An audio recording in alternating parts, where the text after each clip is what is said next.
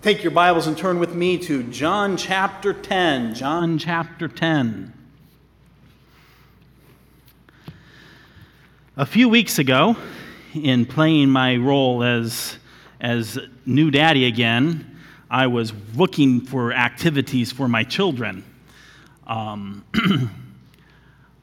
were talking over lunch as well on this. I'm not exactly the person who stays at home all the time, and so I was going a wee bit stir crazy.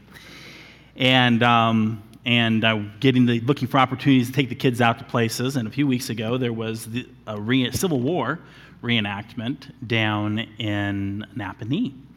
And so we piled all the kids up, and we went down there on the hottest day of the year so far. It was like 93 degrees to spend all day outside.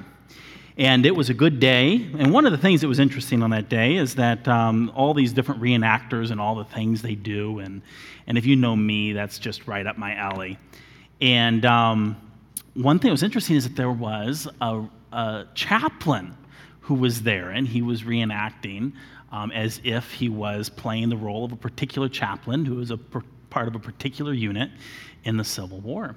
And he had a tent there that was all set up like a historical camp meeting place for the different sides of the army and had different things. And one of the things that they had there were a bunch of reprints of gospel tracts that were distributed to the soldiers.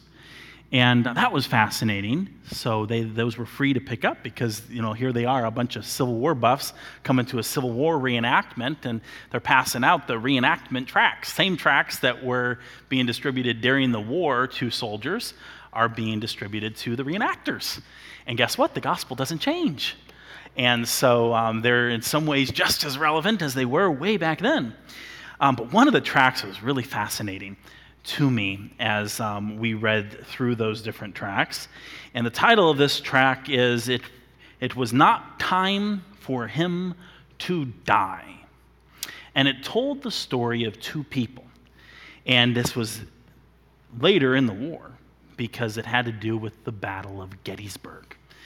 And you know that battle, right? Probably the most famous battle in the Civil War, where you had 92,000 Confederate troops, or Union troops, and then 91,000 Confederates, all converging on a little Pennsylvania town of Gettysburg. But the story that was told in this tract was about not any soldiers that came amongst those throngs of armies, but of two residents at Gettysburg. And it turns out that there in Gettysburg, overlooking one of the valleys, was an old veteran.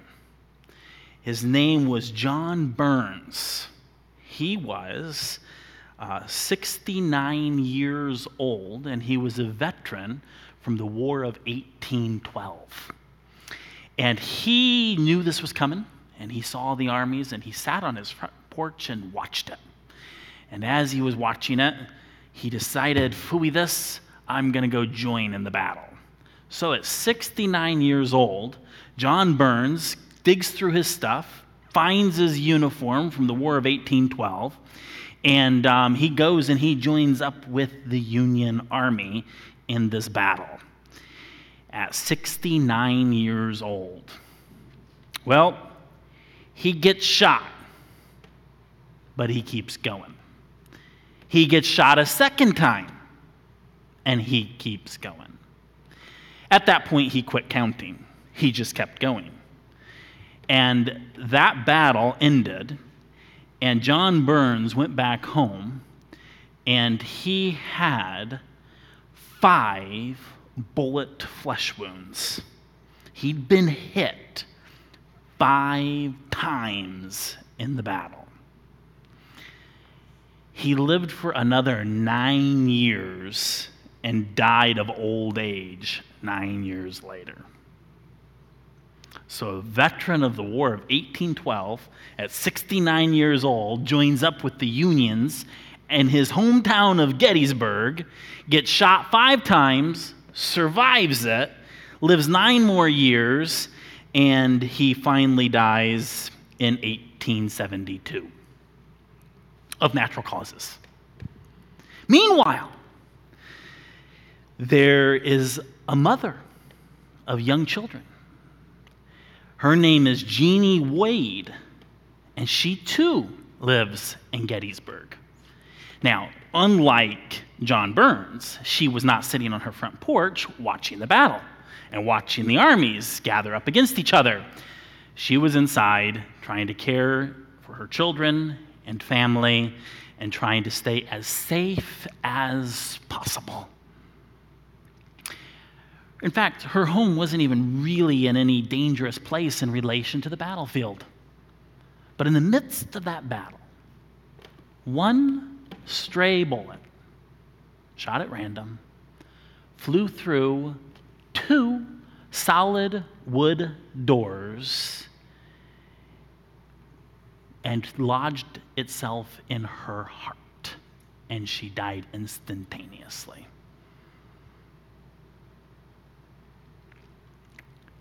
You think, wow, John Burns gets hit 5 times and he survives them all. And here this young mother, a stray bullet goes through 2 doors, solid wood doors, and lodges in her heart. Well, both of these stories were told in this gospel tract. And the appeal of the tract was, death may come. Is it, and when it is your time, are you ready? 69-year-old 1812 veteran got hit 5 times and survived it. Jeannie Wade got hit by a stray bullet and didn't, without warning. And the question was asked, are you ready? Are you ready for when death comes?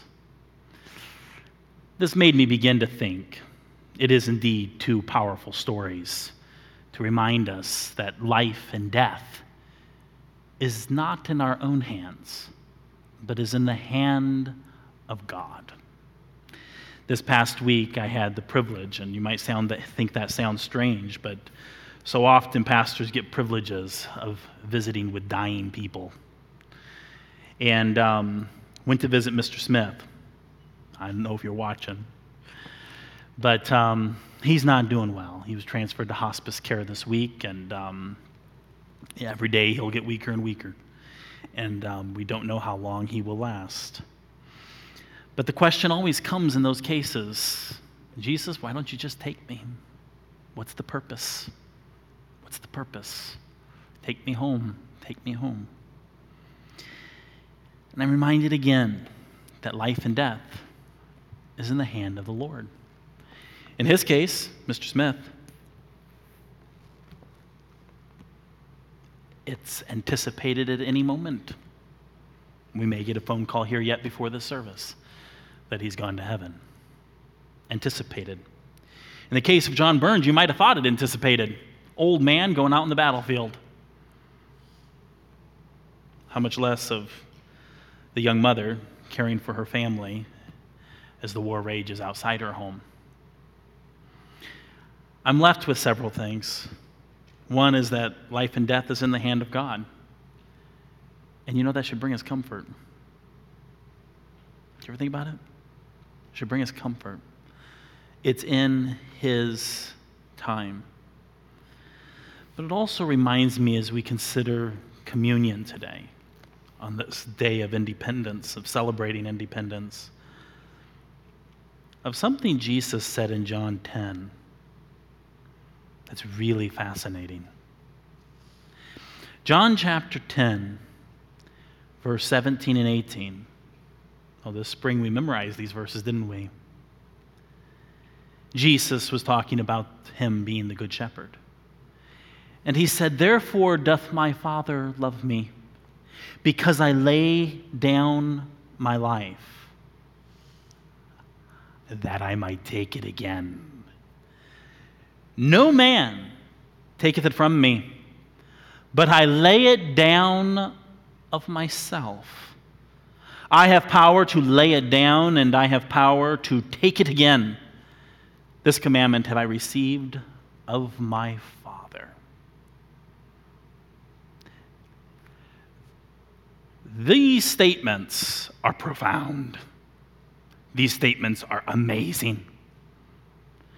They're a declaration of Christ's deity, the fact that he is God, holding the power and the authority over death.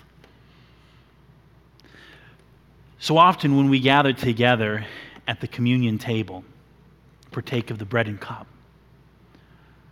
we think back and we remember when Jesus died. And sometimes, lest we catch ourselves, we envision those Roman soldiers killing him. Did you know it really didn't work that way?